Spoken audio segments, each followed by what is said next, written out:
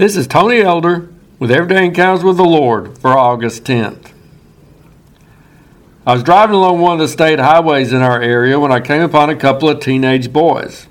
One of them was walking in the grass along the roadway while the other was riding his skateboard.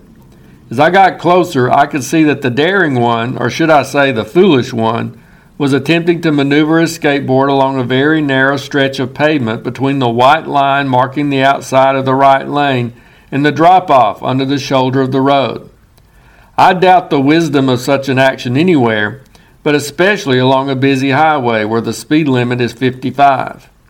As I passed the young men, I naturally moved closer to the center of the road, as did other motorists, in order to give them extra room. I marveled both at the skill of the skateboarder to keep control on what appeared to be only a couple of inches of blacktop, and at his foolishness for attempting the feat. I glanced back at them in my rearview mirror just in time to see the young daredevil take a spill. I assume his wheel dropped off the edge, causing him to go sprawling partially across the white line into the lane of traffic. Fortunately, no car was coming at the moment. As the scene faded out of my sight, the young man appeared to be without serious injury as he slowly picked himself up. I can only imagine what such a person was thinking, if he was thinking at all. I'm skillful enough to do this. I'll be able to stop before getting into any real danger. I want to show my friend how good I am. Nothing bad's going to happen to me. Yet he was very fortunate that he wasn't seriously injured or even killed as a result of his daring trip along the edge. While we may be quick to pass harsh judgment on that skateboarder, let's be sure that we're not acting similarly ourselves. Some people will see how close they can get to the edge of the straight and narrow road of following God without falling off. They think they're strong enough to get close to temptation without actually giving into it. They tell themselves that they can stop before they go too far or get into any serious danger. They've seen others get hurt, but they foolishly believe the lie that it can't happen to them.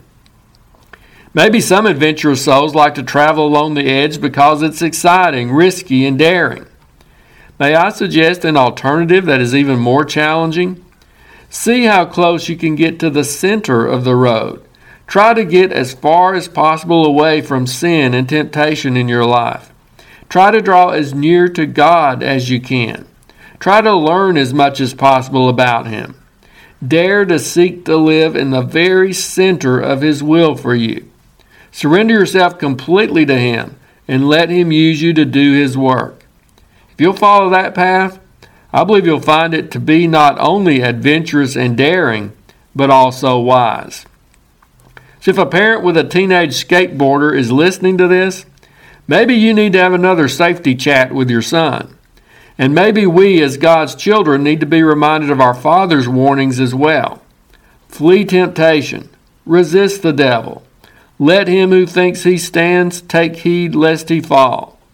Let's all seek to draw nearer to God rather than skate along the edge. If you're interested, Everyday Encounters with the Lord is available in both book and ebook formats. And now I pray that you'll encounter the Lord today in your own everyday experiences.